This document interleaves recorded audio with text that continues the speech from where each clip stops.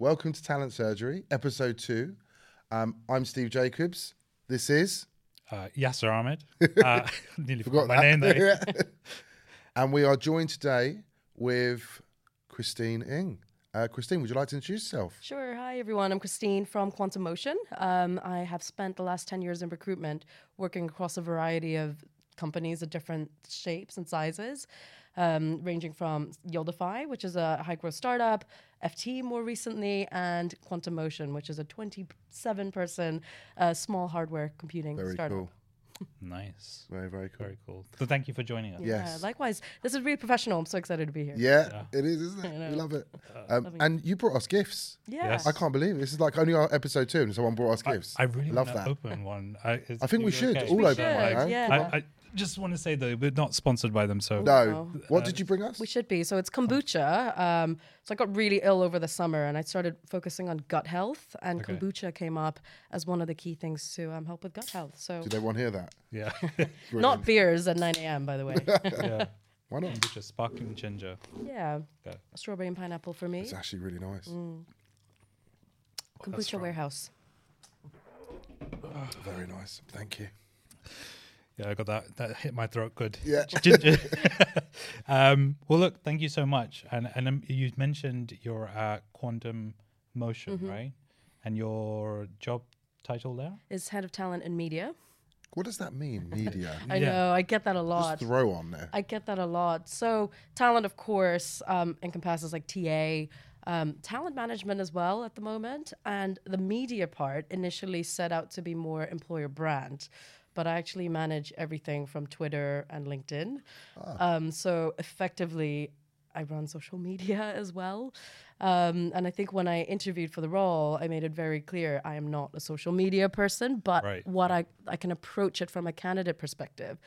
And because no one else is doing it, I effectively now run everything social. So does that mean you do the employer branding side and the marketing for the business? Yeah, but the thing is, because we don't have a product yet, we're still in research and development phase. So the marketing is really technical papers and the write-ups that the team comes up with. And actually, I also coordinate our PR. But we have a PR agency that's dedicated to, contacting media agencies and whatnot. So I coordinate all the little bits in between.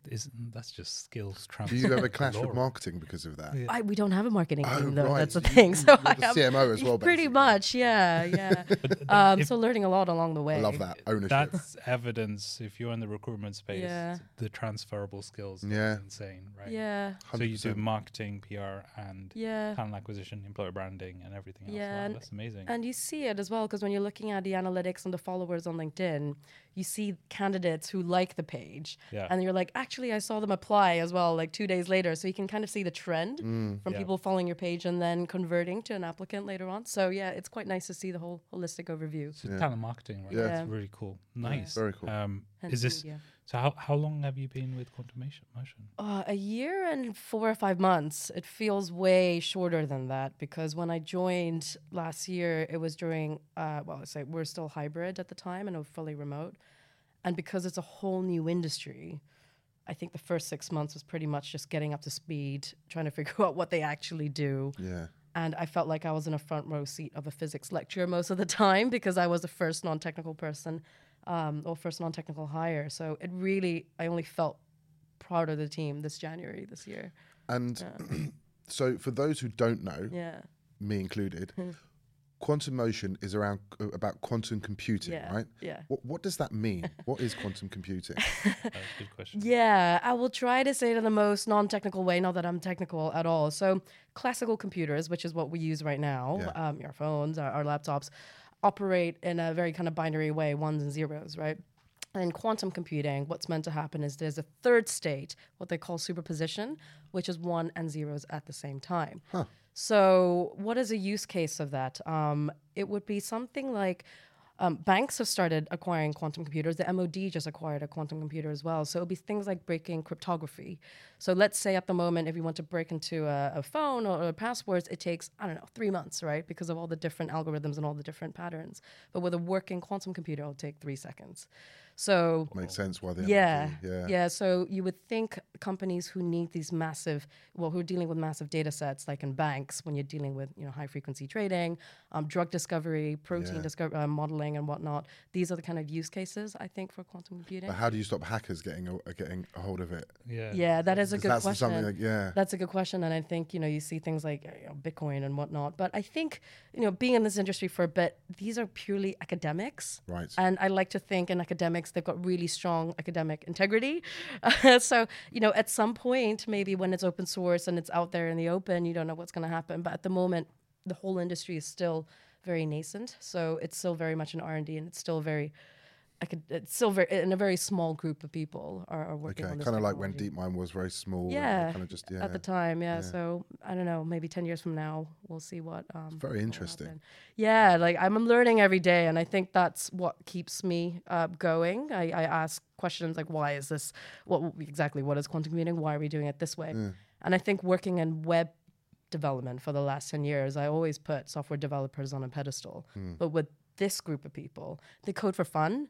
So they'd be doing things in the lab and experimentation work, and they'd be like, okay, well, we'll run into a problem, and they just hack some Python code in 5 minutes in order to automate something. You're like, how do you do that? It's the kind of stuff you see in the movies. Do you know what I mean? That must be so motivating, though. It is. It is. And type of environment. It is. And over lunch, you're talking about anything super technical. They talk about how CCTV was first built in MIT, apparently, from physicists who wanted to monitor their coffee machine. Right? So you learn all these really random things. But I love it. I think, when you're working in tech and you're working with such incredible people, it just motivates you to Is this what it sounds like? But putting quantum motion on the spot here, is this your favorite job? Yeah, well, yes, it is. I loved every single role I've been in, and I think looking back my career, every opportunity that came, it's always a reason for me to learn about a new industry. I've never stayed in the same industry, and I think the thing with quantum motion is having the autonomy and from my role, not just doing talent, but also doing all these other different elements, but actually just being in the deep end with the team and seeing what they're doing has been incredible. And I think also being mission driven and knowing that the impact of the work that we're going to do is ultimately going to impact things like drug discovery. So it's going to be incredible. And also, at the moment we have the cost of living crisis, energy crisis. What we're also going to do is impact how everything's going to be stored in the future. So our work is pretty much, our thesis is storage can be held in the size of a chip, like a 3mm chip. So actually we have a chip design team as well. So imagine how data storage is going right now. You've got massive data centers, lots of energy usage, right? Everyone's online. Everyone's storing all this random information everywhere. But in the future, if everything can just be in a really, really small So this chip, is the future of hardware. it's going to be the future of hardware. So in the future, you're going to power everything with, 100x less energy than what's going to be used, like what we're using right now. That's going to impact how we're going to change. That's amazing. Yeah. I mean, if they're able to reduce the size of an electricity box in a house, or even bills, yes, that would be awesome because then I've got more space to basically put in my cupboard.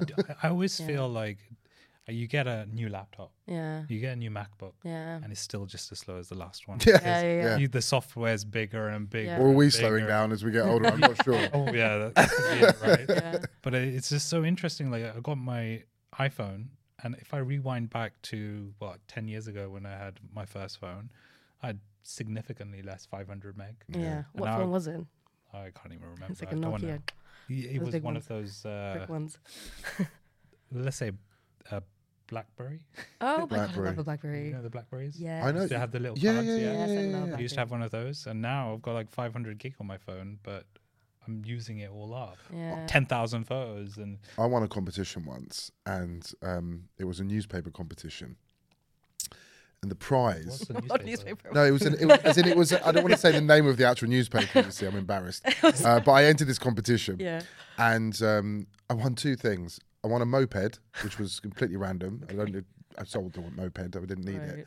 But the phone that I got was one of the most. It was an original camera phone, except it was. I think it was orange, and you had to connect the camera piece separately to the bottom of the like you had to clip it Yeah. in, and it was so funny. Wow. Like 0.9 megapixel, you know, like Vintage. really old. It's it's like when you think back on it, I know it's going to sound very old, but like the technology is just insane. Yeah. And just talking about what you just Yeah. mentioned there, and even now, like this week, I've just seen an influx of those AI pictures. Oh yeah. We should put the AI. It seems to be Yeah, a big yeah. trend at the moment, right? Like, Everybody's yeah. got the AI picture. I remember you mentioning it 2 weeks ago, and I'm thinking, what is he talking about? And then that's it. My feed is constant AI pictures, Yeah. people looking so buff and like. But you got to question, why are people Very comfortable colourful. putting their own photos online? Like, where is it going? You know, I always can ask myself that. I guess it's for fun. I think AI will get to a point where we can, we don't need to do this podcast. It Yeah. can do it for us. The deep fake element of it. Yeah. Oh my God, that's And scary. the AI chats that you can see now. Yeah. I was reading about, it's called chat something. Yes. And this whole GPT-3. Yeah, Yes, that was the yes. last one. And then what happens is the initial, I'm not an expert on this, so I'm probably butchering the whole explanation, but the AI creates the chat, and then there's like a check where it kind of checks if it's human or not. Yeah. And basically it only allows the chat that passes this kind of test where it's like, okay, this is good enough to be human. Yeah. So if you think about it, it's just getting more and more sophisticated. Yeah. Eventually the script, the language, you already see on TikTok, you can see like, Yeah. use captions and it speaks on your behalf, and the voice sounds so real. How much time before me and you don't need to do this? No, I know. I can't wait. It'll be so much cheaper. And time would stand still as speaking well. of- It'll be you 10 years ago. Yeah. Like your image. Exactly. Speaking of your 10 years ago. AI, we may have an AI specialist on one of our episodes very soon. Teaser. Teaser. So just jumping into some of the questions around your role and your history, especially as a talent acquisition professional. Yeah. We usually like to ask this question. I think this is the second episode, so it's not usually, but what's your favorite productivity hack as a talent acquisition professional? Yeah, good question. I mean, I use a variety of different things, but definitely when I started out, Boomerang was great. So it's a kind of Gmail plugin. Because obviously, we work around the clock, and I find it weird sometimes when I want to respond to emails at 10 p.m. And if you're promoting a good work-life balance and your talent person sending you emails at 10 p.m., that's not a great look. So No. I just schedule it for first thing in the morning at 8 a.m. But Boomerang is also great in the sense where it sends you reminders. So let's say this is a super strong candidate. They're not looking for another 3 months. You can set it to Boomerang back to you in 3 months' time, right on the spot. cool. So bam, bam. Perfect. And you forget about that person, right, Productivity at that there. point. So Very you're like, oh, efficient. yeah, I forgot about this person. Okay, hey, how are you getting on? So that's one of my favorite Like a ones. Chrome add-on? Yes, it's a Gmail add-on, Boomerang. So if you Okay. use Gmail, it's on in Because Gmail. I usually do a to-do list and just keep adding and adding. Yeah. It's never ending. Y- Yeah, I'm old Exactly. school. I just have my notes. Exactly. Just like plug everything into my normal calendar. That's my reminders. Yeah. It serves its purpose. Yeah, but Does the to-dos job. just get so long, like you said, and it gets so overwhelming. You look at But Boomerang, I guess, is great from an automation perspective, yeah, right? yeah. Makes sense. And I think if you're speaking to so many different people on a daily basis, it just helps. And For if sure. your ATS isn't as sophisticated enough to remind you, then So we've got these new call cards, haven't we? We do, yeah. And I put the questions on there and I'm looking at them thinking, Steve, are you going to go next? Are you or not? am I going to Are you not happy with your questions? I'm happy with my questions, but I'm also like, All right, so I'm gonna jump in. I'd like to jump in. okay, go ahead. What do you think people misunderstand about you? yeah, that's a tough question. I think normally I'm quite zen and very diplomatic in a workplace environment, but I think one thing it's actually when I'm dealing with, say, agencies, right? And it always happens when I'm starting a new role, or at least rather the last two roles, where there's an existing portfolio of agencies that hiring managers have worked with in the past. So they would be like, oh, I've already worked with this company. They've delivered X, Y, Z. So the first meeting with the agencies, right? I think they see there's a little Asian girl. Yeah, let's just kind of bully her with the terms. So I just usually stay quiet. But what they don't know is that I'm a very good negotiator. So you just hardball them during the meeting and afterwards, and I always pull out all the stops. Like, we're a startup. We can't afford 20%. But what we'll do is we'll go 15% the first time. And if you make 2 or 3 hires, then maybe we'll consider 20%. So it's a kind of silent negotiations. I think that's one thing. Do you find that, because you said there something that just triggered me in a bit in a weird way, like you this kind of stereotype, right? Yeah. Do you feel like you get stereotyped quite, like discriminated at work a lot? Yeah. Yes and no. I think I've been quite grateful in most of the companies I've been in. I've been, in quite a supportive culture. But I think especially in TA and, especially with our stakeholders we work with, i.e. agencies, it's filled with a lot of quite male, very dominant kind of male ego type behaviors, right? So I think when you're in there, they just assume that you're going to be super that might be a pushover in that sense. And I think I start off that way, just kind of let them, I kind of assess how they're going to react. And then I kind of go in a bit later. But yeah, I do get that. I was actually invited to a talk a couple months ago about microaggressions at work. Okay. And I was thinking about it. I was like, have I actually ever experienced microaggressions at work? And, you think about it, I see in my colleagues, where they're blatantly being told like, oh, you're Asian, you do things a certain way. And apparently that's a microaggression, right? But because you're used to it, you don't question it. But I would say yes, I've definitely, you have this Asian trope like, oh, you work really hard, or, you don't take holidays type scenario. But yeah, I would say in my career, you get that. It's a tricky one because I think we're human, right? And we're not perfect. Yeah. We'll never be perfect. Yeah. But I think in those circumstances, if people can take the feedback and you give that person feedback who's talking in that way, definitely, then you're actually helping them. Yeah. Right? Yeah. I had someone once say to me, you should smile more because you're quite dark-skinned. What? Yeah. No. And you come across quite intimidating. I think you should smile more because you've got a lovely smile. I know, yeah. I thought that would have worked more. But I remember thinking to myself, oh, this is so annoying. Yeah. Like, why do you feel the need to tell me to smile more? Yeah. Absolutely, you can tell me, like, you need to be more friendly, you should be a bit more energetic, people look up to you. Yeah. You're a role model. Asian. Well, I think it was more the color thing. I just felt like it was a bit unnecessary. Really? Yeah. The thing is, there's so many people at work right now who think what they're saying is okay, who think it's appropriate to behave in a certain way, and it's like, how do you educate people to do that? Yeah, it's very. How can I put this?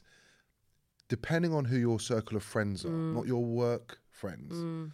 If you've grown up with different cultures, diversities, etc., from a young age, I did. Yeah. I was very multicultural where I lived. Yeah.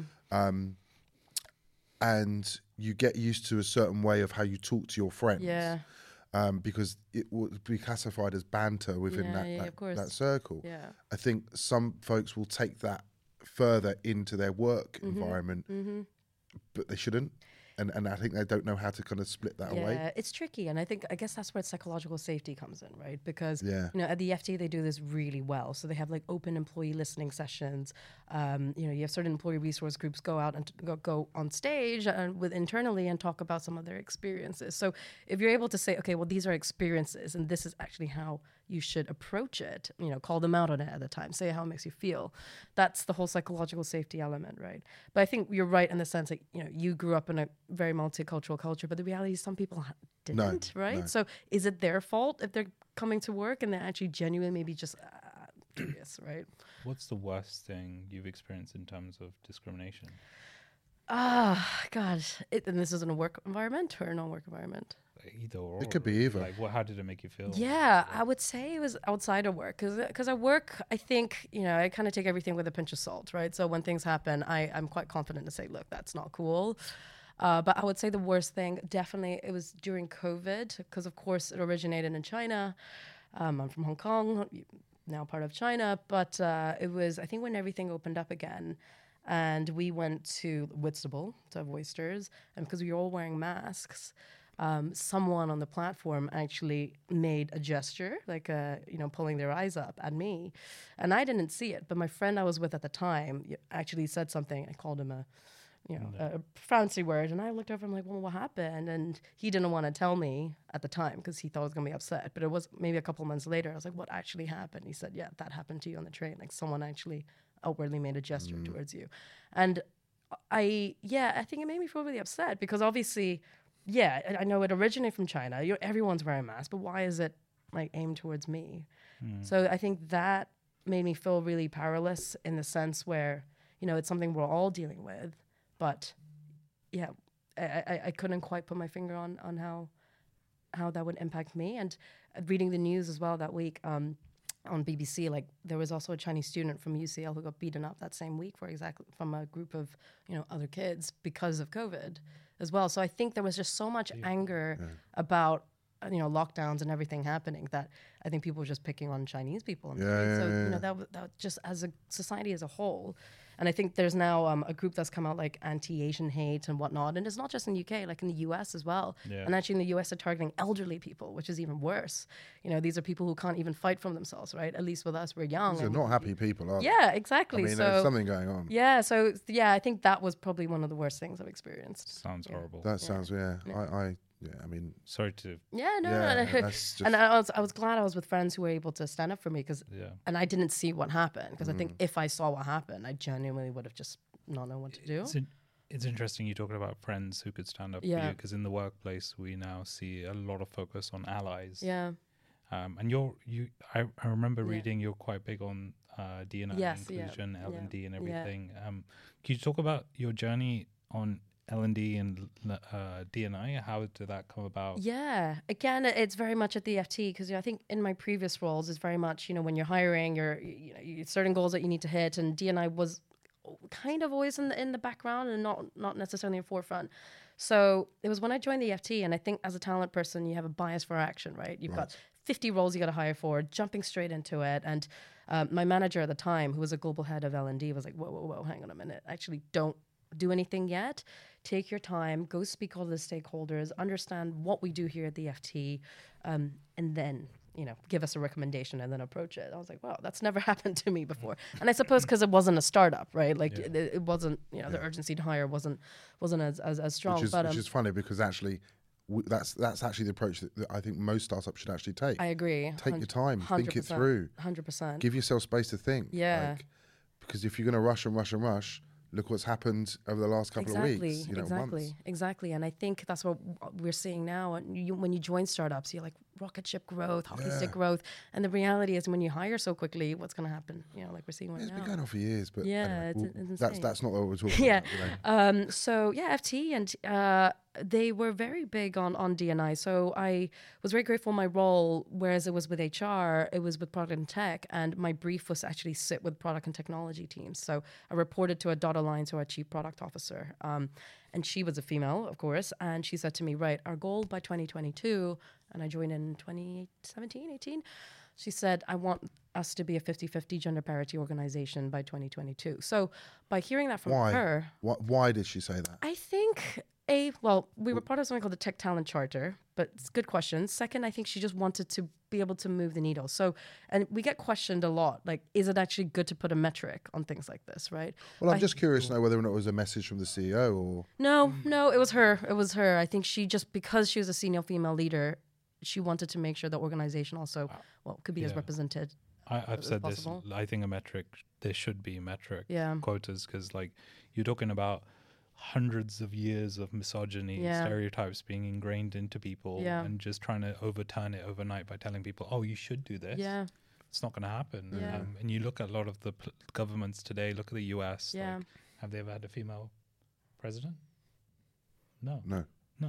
And it's supposed to be the most democratic country in the world. Right? So I think there is stuff you just have to say, look, you have to do this. This is a mandatory requirement. I know a lot of people won't agree with me, and that's fine. But I also think it also, because a product, don't forget, like FT, it's a business newspaper, right? Sure. And you think about, your end users, your readers. The reality is our readers are like, maybe 48% female still. So if you're not represented itself in, let's say, the editorial floor, within the tech team itself, how are you supposed to write articles that can resonate to your audience? Yeah. Right. So that's quite interesting what you just said there. So you had a power. The FT had a power where they could potentially use the content that they publish to attract more female talent into their organization. Yeah. Did they do that? They did, because I think they had a particular, what you call it, like not byline, but they had a particular team that was talking about actually like women and money. So during my time there, obviously I didn't work in editorial. I was seconded to editorial, which was great fun. But they were thinking a lot about like financial education, right, and women in negotiation. So there was definitely a focus on that. But just understanding who our users are and how do we build a team that could actually then speak to our What was readers. the end result, by the way? I know By the time I left, I think it was like 42. There was at one point it was 42%, but then you forget there's also attrition. Yeah. So when you're looking at the stats, you're like, oh great, you're moving the needle, and then people are leaving. So it's always I see that as a success. I mean, you did move the needle, right? And you changed the balance. Yeah. So I think that's still very well done. But that's on the gender side. And then, after Black Lives Matter in 2020, we realized, oh my God, we don't have enough representation on the ethnicity level as well. So, we started doing the work there to figure out, okay, well, what can we do there to actually move the needle on ethnicity? Socioeconomic background was another thing, because FT is the FT. You need to pay to read the FT. What we found as well was, if you lived in Tottenham, you can't buy the FT from your local off license. So if you can't actually access the FT in certain parts of the UK, then who's actually going to apply to the FT? They're going to be people of a certain caliber. I remember being a kid and walking into the newsagent, and I used to see the FT, was it orange? Pink? Coral pink. It was like kind of in between. Yeah. And I always used to sit next to the Telegraph, actually. And I'll be like, what is that? Like, why is that an color? American, is that American news? I was about 12 or 13 years old. And then eventually I actually bought, and I started reading about it, and it was all about, and then I started reading about, that's actually how I started learning about the stock market. Would you want to work there? It wasn't, the subject wasn't interesting to me. But I can see why people would want to work there, of course. Yeah. You mentioned about social economic background. It reminds me of a speech by David Wallace, and he talks about an older fish goes past two fish, and he says to the two young fish, "How's the water?" And they look at him confused, and they kind of swim on. They're like, "What the hell is he talking about?" And then David Wallace kind of continues his speech, and the central point is that a lot of our realities today is sometimes invisible to us, because the people like that, what you mentioned about the FT, if the people in the organization are in this echo chamber, how it's really hard for them to see the problem that they're causing. Exactly. It's kind of, I don't know, imploding on itself. Yeah, exactly. And I think it's interesting because we were about 2,000 people globally. And tech and product, of course, the attrition in tech and product in general in the market, if you get someone for more than 18 months, that's great.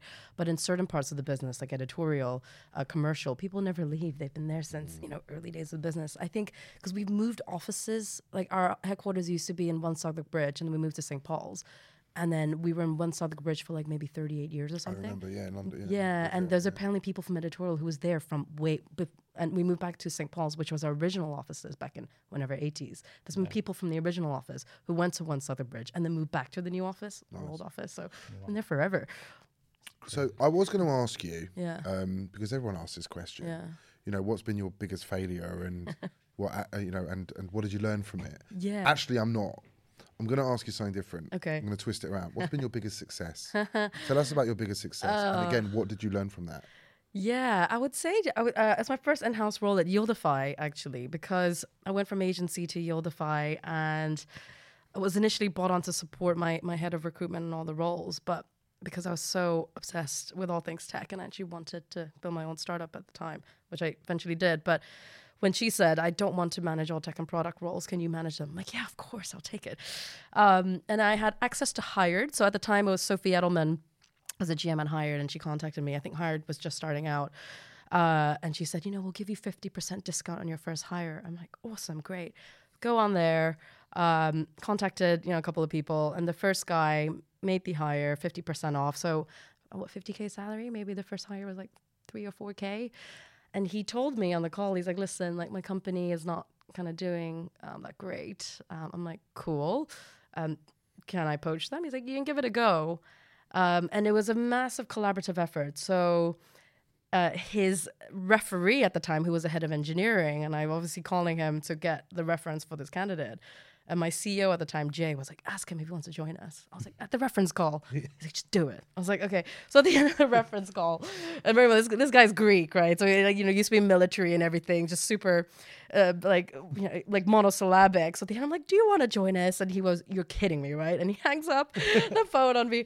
But then we, as fate would have it, I meet him at an event a couple months later, and, he's very different from his LinkedIn profile. We start talking, and he's like, "Oh my God, you're Christine." I'm like, "You're Yasin," and then we end up hiring him as our head of data at Yellowfy. So that was him with him. But by the end, I think we hired 8 or 9 people from that team. Wow. Which, if you think about the cost per hire, it was $4,000 to pretty much hire people. And this is like DevOps, data science, VP. Well, eventually head of engineering, he turned VP of engineering. So that was pretty much like, I would say, an acqui-hire if you kind of look at it that way. But yeah, and apparently my CTO, who moved on to Shazam, still talks about it when he goes on, like, yeah, Christine built that team. Great story. Much, yeah. So that was my first. You dropped in there about you being an entrepreneur, and we forgot to mention actually you had a little early startup, days, right? side hustle. And that's Shout Me When. Yeah. So, long story short, being from Hong Kong, which I mentioned earlier, I needed a visa to work in this country. So when I came back to do my master's, I knew I wanted to stay here. But at the time, I think Theresa May was a Home Office secretary, and she pulled the post-study work visa. So I couldn't stay here for 3 years after. I had 3 months. Yeah. And I was like, oh my God. Yeah. And then I was interning at my first agency at the time, and they were too small to even sponsor my visa. So I was like, okay, well, I'm going to figure this out. What am I going to do? So one of the routes then was you could get a graduate entrepreneur visa funded by your university. So I had this idea that was just kind of bubbling, and I just pitched it to my supervisor. She's like, just go for it, see what happens. And I pitched it, and I got it. So I was like, oh my God, so now I've got to work, and then I've got to figure out how I've got to work out this app at the same time. But thankfully, I was ripe young age of 24, so I had a lot more energy than I do now. Yeah. So I'd be recruiting by day and trying to build this thing by night, which lasted for about 2 years. But Brilliant. It was, go on. Brilliant, well done. Yeah, it was fun. That's amazing. It's kind of, you've heard there's loads of sayings, the great resignation, quiet quitting, and now there's this term being used. Taglines for everything nowadays. Yeah, I think it's called career cushioning. Right. Have you heard of it? Which one was called? Career cushioning.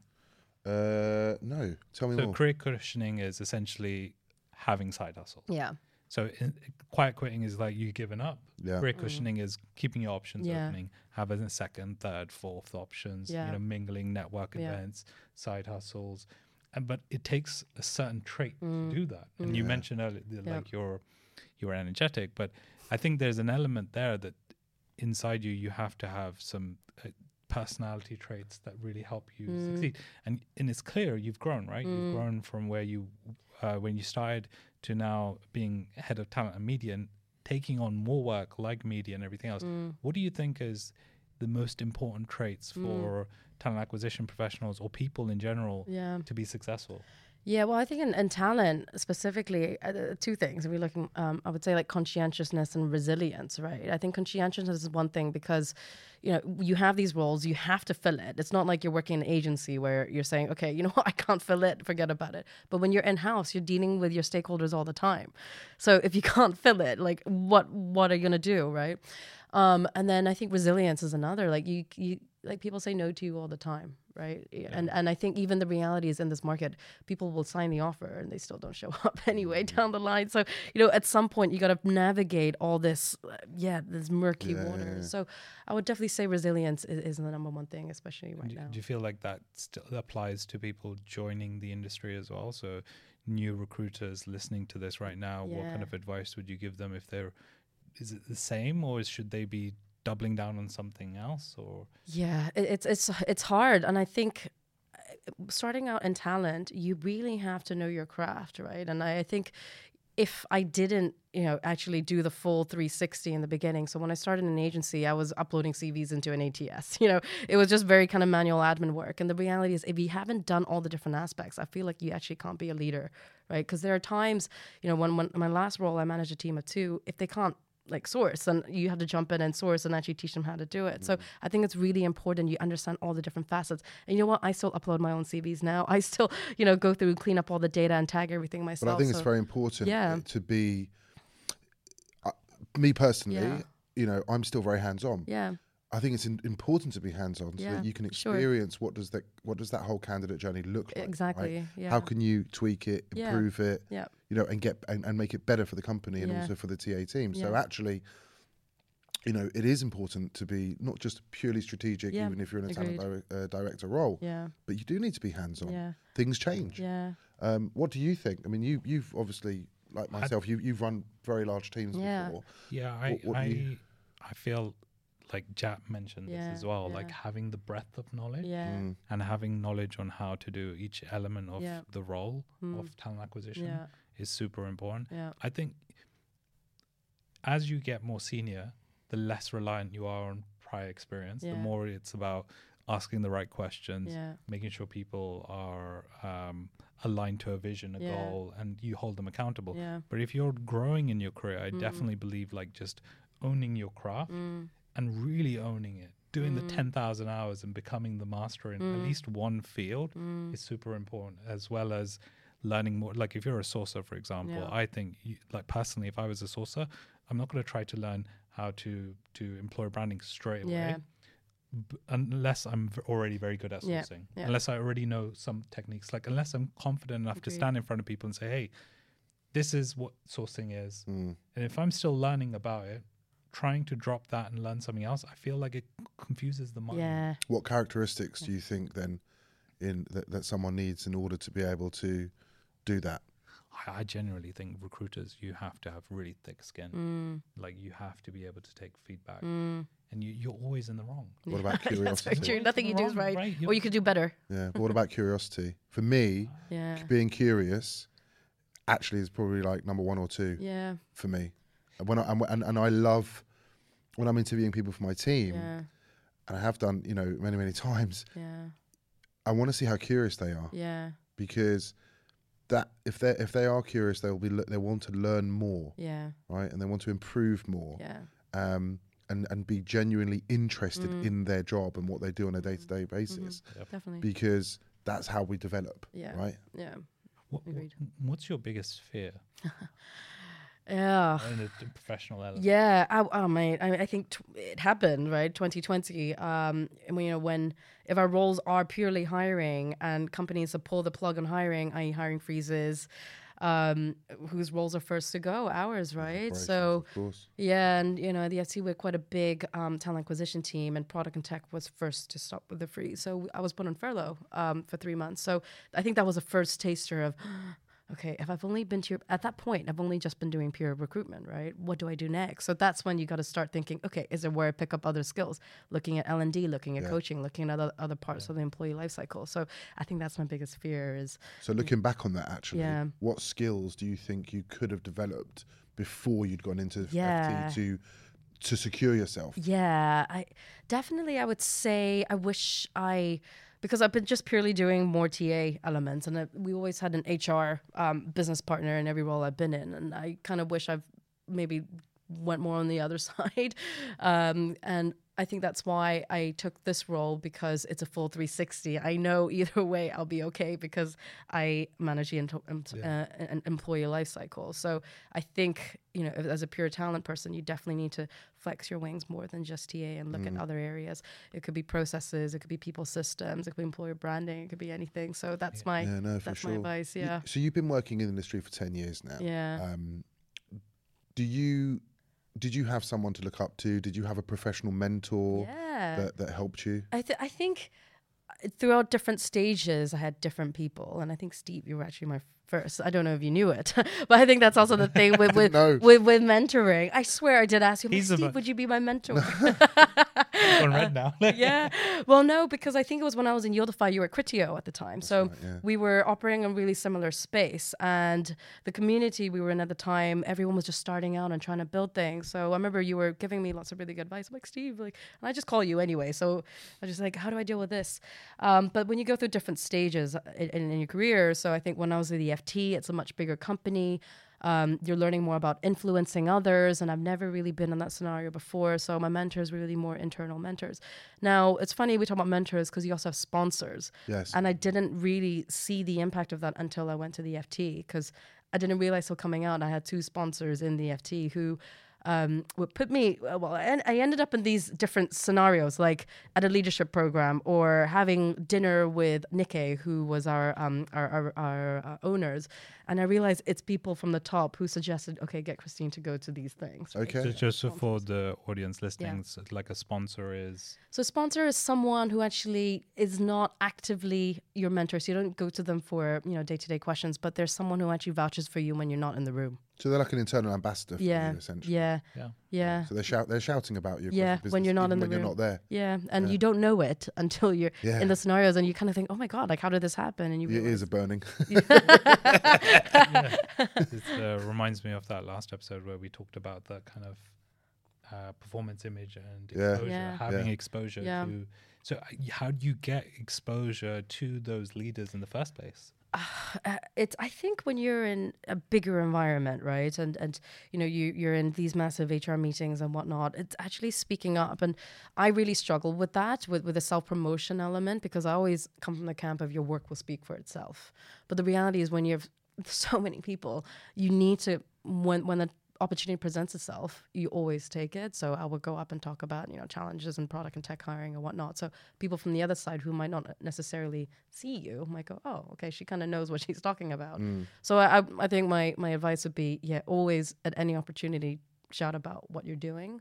Because I think with our work, especially in talent, you're like, oh yeah, people will see our hires and that's it. Like you can see our output, but there's so much work that goes on beyond that, and especially work in D&I, right? People go, oh, you're hiring just another white male again. You're like, well, actually, we're doing all this work in the background. We're posting on this. We're partnering up with these communities. Like they don't know you're doing that until you talk about it. Have you heard?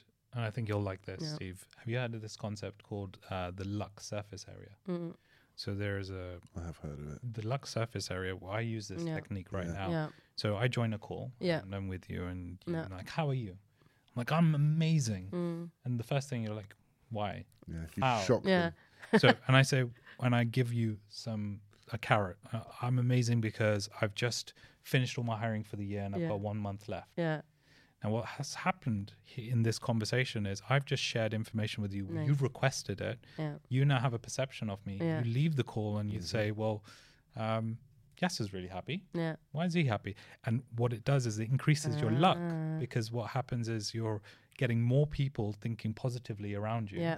So when they need someone to rely on, when they need someone to go to for support, they're thinking, well, I know he does his job well. Yeah. And I know he has achieved well. Butterfly effect. Yeah. And I think I like the positive side of things as well, because I guess everyone at work is always stressed about something. Always negative. Yeah. Always. So if you're coming in from a positive angle, like people want to go to you anyway. Yeah. By default. How many times have you asked someone, how are you today? No. Busy. No. I didn't ask that. I asked, how are you? Like, people don't really know how to answer that question, because it's not normal for us to go, I'm feeling amazing. Yeah.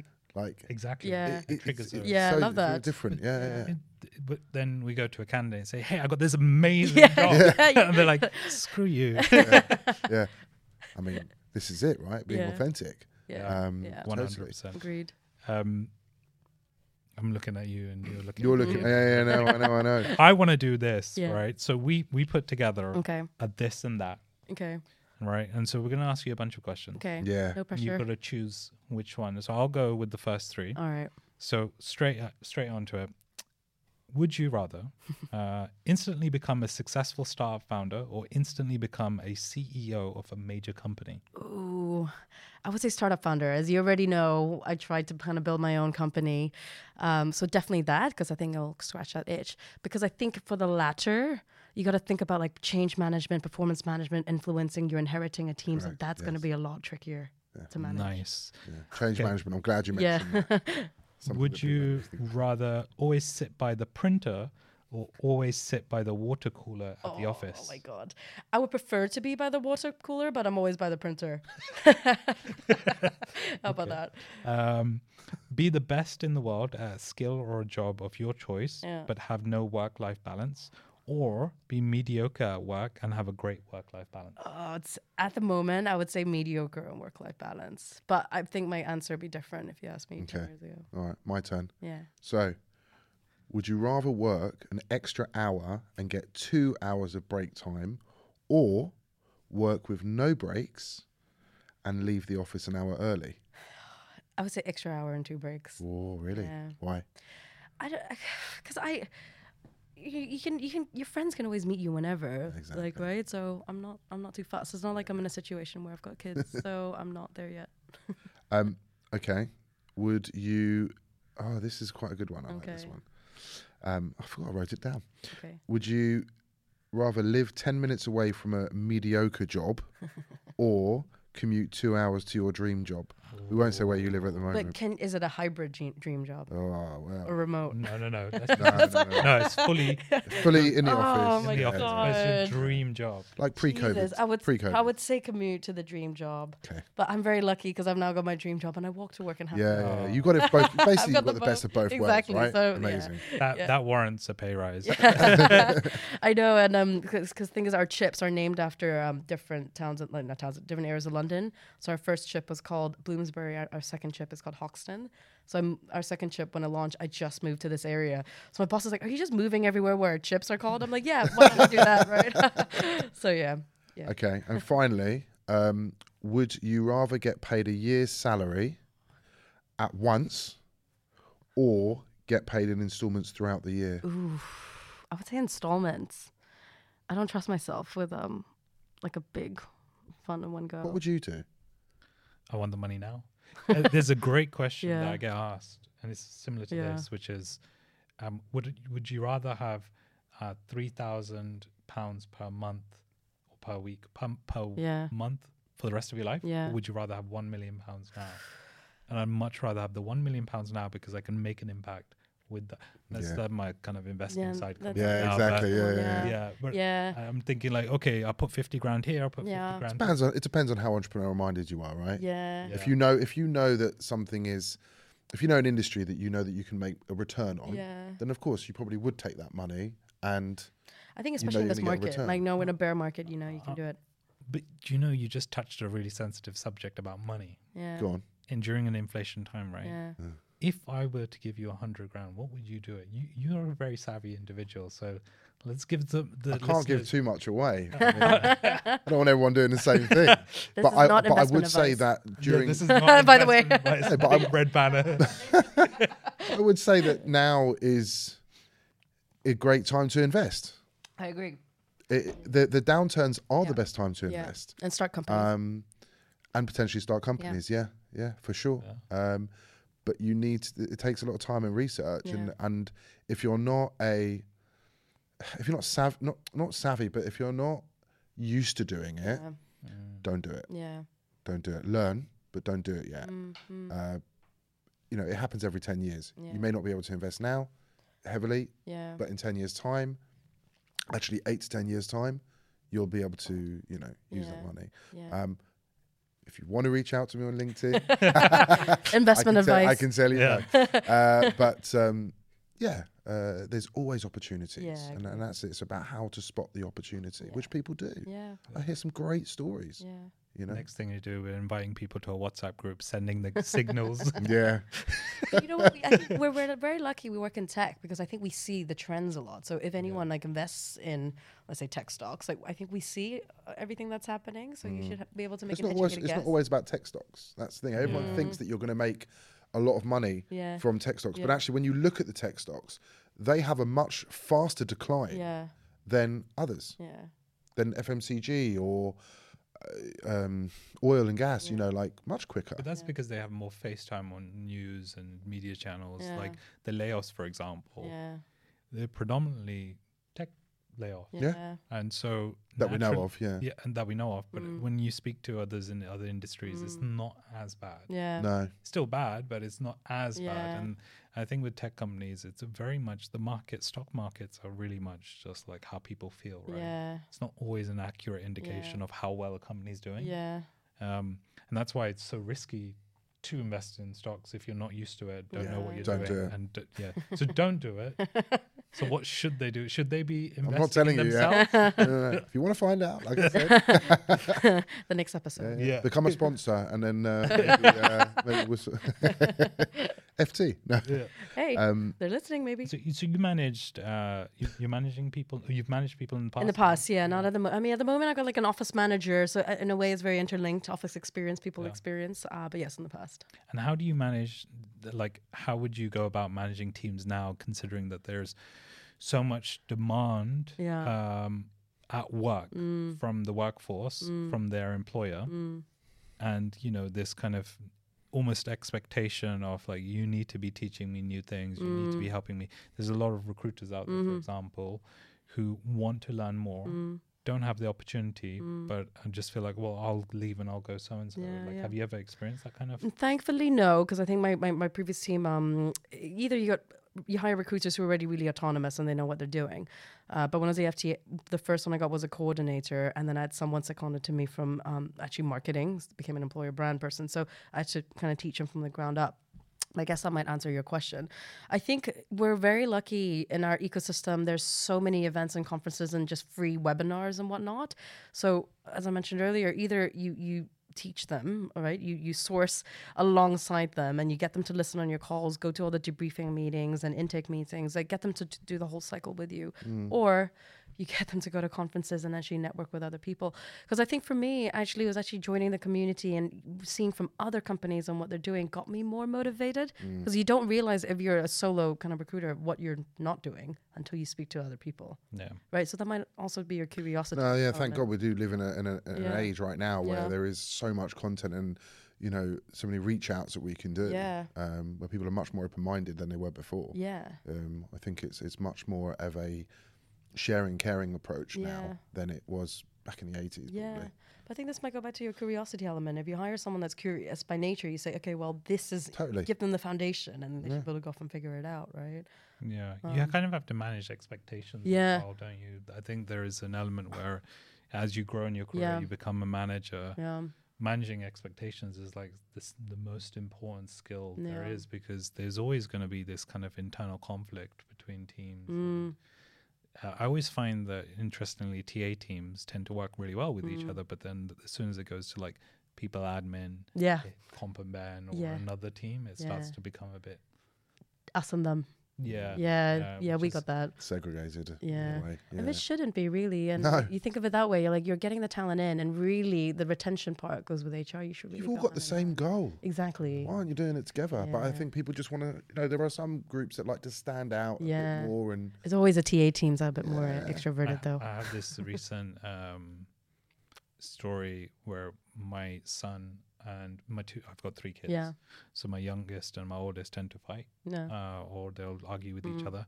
And I've started to use this thing where I say to him, okay, to my oldest, do you want to pour water on that, or do you want to pour petrol on it?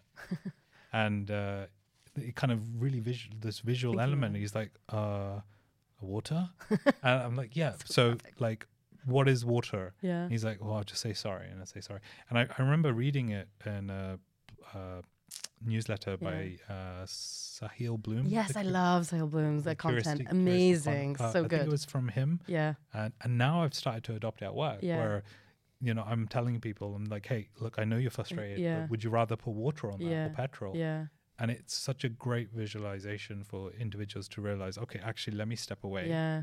And let me see how I'm going to approach this situation. I feel like expectation management, especially when it's like within teams or with other teams, you kind of have to constantly find ways to explain to people, look, you know, what are you trying to achieve here? I think you also run the risk. I've been in teams in the past, because I think as recruiters, everyone knows what their goals are. You're very operational. And sometimes you run the risk as, well, I've done it this way and everyone else I know does it this way. But if someone else doesn't do it that way, you're a bit like, well, what am I missing here? But that's where the whole learning and coaching part comes in, right? Again, it's kind of like, well, it's not their fault that they haven't learned that particular way. Like, it's up to you to help them get there. And I've seen teams kind of disintegrate so quickly because you have maybe people have been historically in-house, and then you've got new agency recruiters who are very go, right? So already that kind of creates a very different dynamic. Because the in-house teams, I think, places more emphasis on, you know, stakeholder management, looking at data, whereas the external agency recruiters are like, well, we got to place these roles, right? So how do you kind of manage that dynamic as Would well. you say that you're a creature of habit? What habits do you have? What, work? Yeah. Yeah, I would say if you look at my calendar, it's color coded. So I'm maybe a little bit OCD at work, potentially. But habits I have, I would say I try not to do any. OCD or organized? Borderline OCD, but I would say organized now. In the morning, I try not to do any calls, just focus on like more strategic work. So that's my red on my calendar. It's like no calls at all. Can we see? I want to, because I've got something I want to show you, and I think we suddenly are What are matching. you using? What are you using? I'm I know you've downloaded some super app. no. like Look at my color Oh, coding. There you go. Yeah. So Maybe that's we what it show looks that. like. So purple is show fun the time. camera. Oh, there. Yeah. Which way am I going that way? I just Yeah, use that's the color coding. So green is my free time. Green's free time. Yeah. Purple's mine. And then yellow's like calls. Or yellows are these things I need to go into and, So yellow is Contribute. my commute time. So I've got a quick story then, actually, about that, because I've always looked at different approaches to building habits. Yeah. Right? And, that can be from downloading apps, Yeah. various different types of calendars, Yeah. to a diary and Yeah. more. Mm. But what I do is I will employ like methodologies when building habits. Mm-hmm. So if I spend 30 minutes for 30 days, Mm-hmm. I would build a habit. Mm-hmm. But Yeah. more recently, I came across a new methodology Mm-hmm. that is actually very obvious, but you don't see it. Yeah. And I think it might just actually really be a strong key to building new habits. And it's called the 2-day rule. Okay. So it's called Enter the 2-day rule, basically. And it's a realistic approach to consistent progress that I first learned Right. when I actually watched a video. Matt DeVello. I think I said it right. Matt DeVello. Do you know Matt DeVello? But it's the 2-day rule is basically very simple. With whatever activity you're trying to make progress around, you don't allow yourself to take off more than 1 day in a row. Interesting. Calorie counting. I was going to ask, what is the habit? Yeah. That was the first thing that came to mind. Was like, okay, if I'm going to calorie count because I'm trying to lose the weight, do 2 days, and if I get off, I make sure that I can do that. I can do that. Yeah. I like that. But it's all It works. similar. Like I do. Like, have you read James Clear's Atomic Habits as well? Go ahead. Yeah. So it's quite. I have something called it's an accountability tracker. So it's like 10,000 steps a day, etc. But it's quite similar, right? Like you do things for 30 days, and then. But they do say if you slip up one day, don't be too hard on yourself and just get back at it the next day. Correct. But I think that's the hardest thing is the day you slip and then you go really hard on yourself and you're like, When you know what, I'm not going to do it when again. you go to the gym, if you're a consistent gym goer, Yeah. that one day can really break your cycle. Yeah. And then suddenly that one day turned into 3 months. Yeah. And it's Christmas. Yeah. Well, yeah, winter's the hardest, right? Yeah. No, I love Christmas. I find like the hoodie weather is great. Snuggles. It's called what we call it in our house, like snuggle time. Yeah. Big time. Yeah. Love it. Do your companies have branded hoodies? We do. We have a Branded everything, no? Surely. Yeah, Swag. HelloFresh has got like everything. Yeah. Are you expecting some? Well, we are. That's why I'm wondering. Like, and is it a Patagonia hoodie? Like, we're just really tied on what kind of hoodie we want to get, and we can't decide as a brand what we are. I don't know. I'm conflicted with swag because Look at a poll. I worked. Everyone loves a poll. A company called Zalando. Yeah. And they're very focused on sustainability. I think actually pretty much my entire career has been focused on sustainability, right? I even did my dissertation on Nice. The fashion industry being sustainable. Yeah. And I feel like swag for me, I'm slightly conflicted. I understand the benefits for it, but I feel like the fast fashion, it's wasted. Yeah. I'd much rather be able to say, look, everyone, we didn't want to get you brand new swag, so we got you vintage stuff. Nice. And we that's printed great. on it. Yeah. But not everybody feels the same way. Yeah. Interesting you say that because I read an article actually just the other day, a startup, I forgot the name, maybe Ghibli or something, focused on Gen Z. And they were saying actually Gen Z talent are not expecting company swag or even conference swag. I think the title was, is conference swag, the gone are the days of conference swag.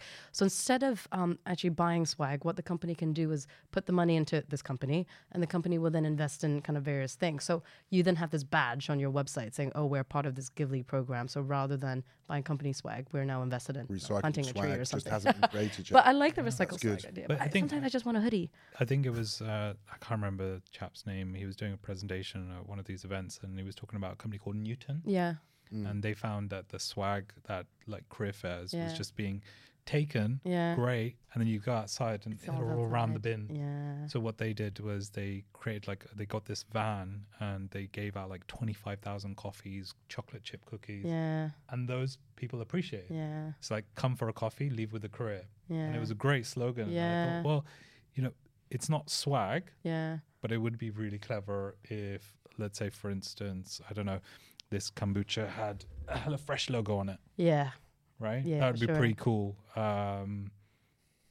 Yeah, I think that kind of stuff would be. It's much more subliminal. Yeah, I find swag great, can but recycle it. for about 5 Yeah. minutes.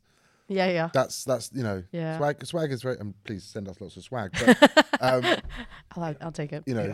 I do like how it's evolved. Mm. So like recently, I started getting lots of these Tide chips, not chips, like what are they called? The USB? Tide, no, not USB. It's like tracking things, which is great because if I lose my bag or something, Air tags. they're like air tags, but they're called Tide. I think that's Really? Tide. Yeah, I have not heard of Tile. Sorry, Tile, not Oh, Tide. it's cool. Yeah, You put them in your suitcase and stuff. you can put them in a suitcase and everything. Nice. They're Okay, I great. actually need one. And actually, I find that really useful. Yeah, I definitely need Right, one. definitely. Oh, that would be cool. Yeah. Yeah. Useful swag. basically. Yeah. Basically, yeah, iPads, laptops, MacBooks, monitors. SLR cameras. Basically, build out my Kombucha. office for me. Yeah.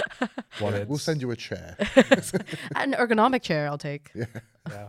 Oh, yeah. Do you know how important it is to have a Yeah. good chair? Yeah, Yeah. very So- important. So we're coming up to the end of this Yeah. episode. We are. And Which is sad. I've really enjoyed it. Yeah, likewise. Great. it's Thursday funny, isn't morning it? chat. It's time just flies know. by. Yeah. You don't realize. Yeah.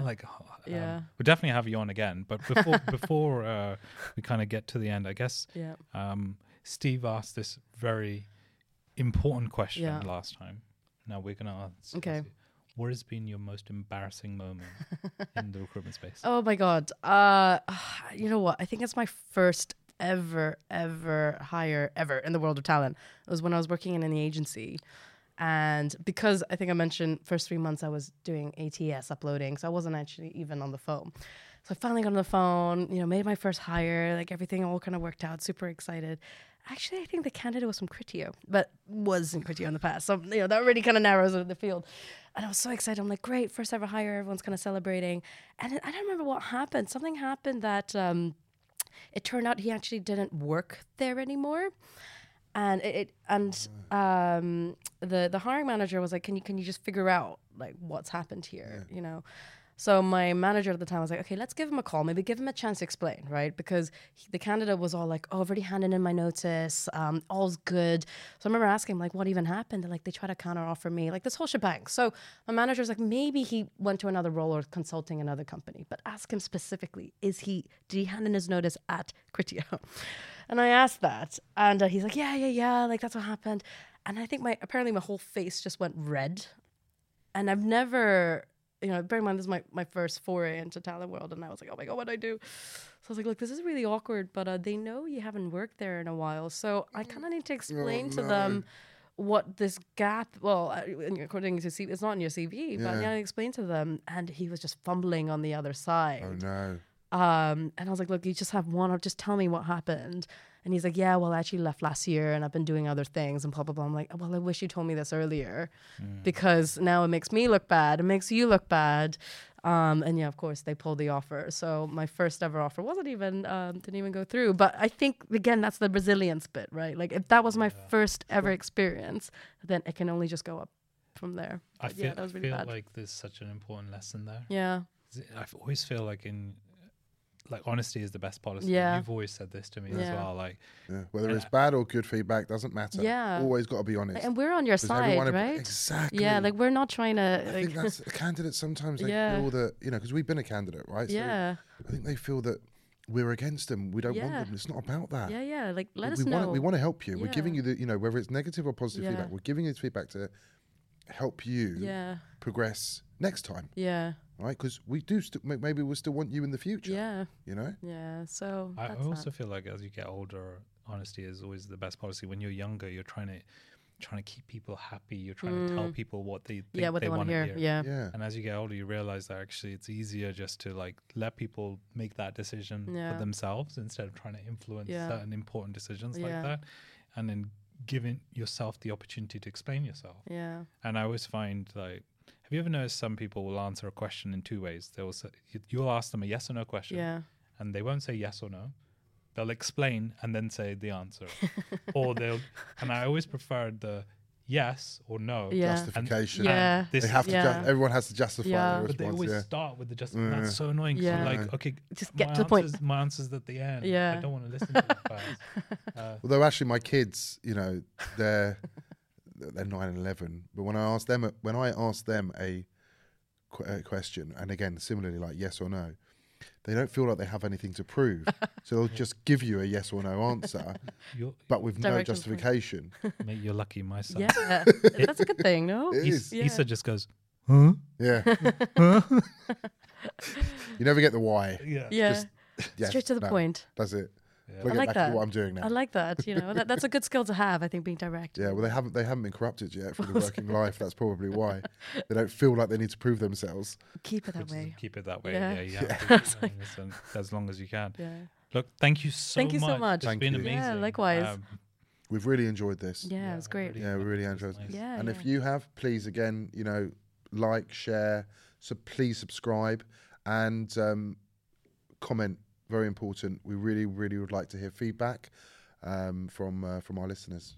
Let us know what you think, what we should be covering next time in our next episode. So until next time. We are excited. All right. Bye. Great.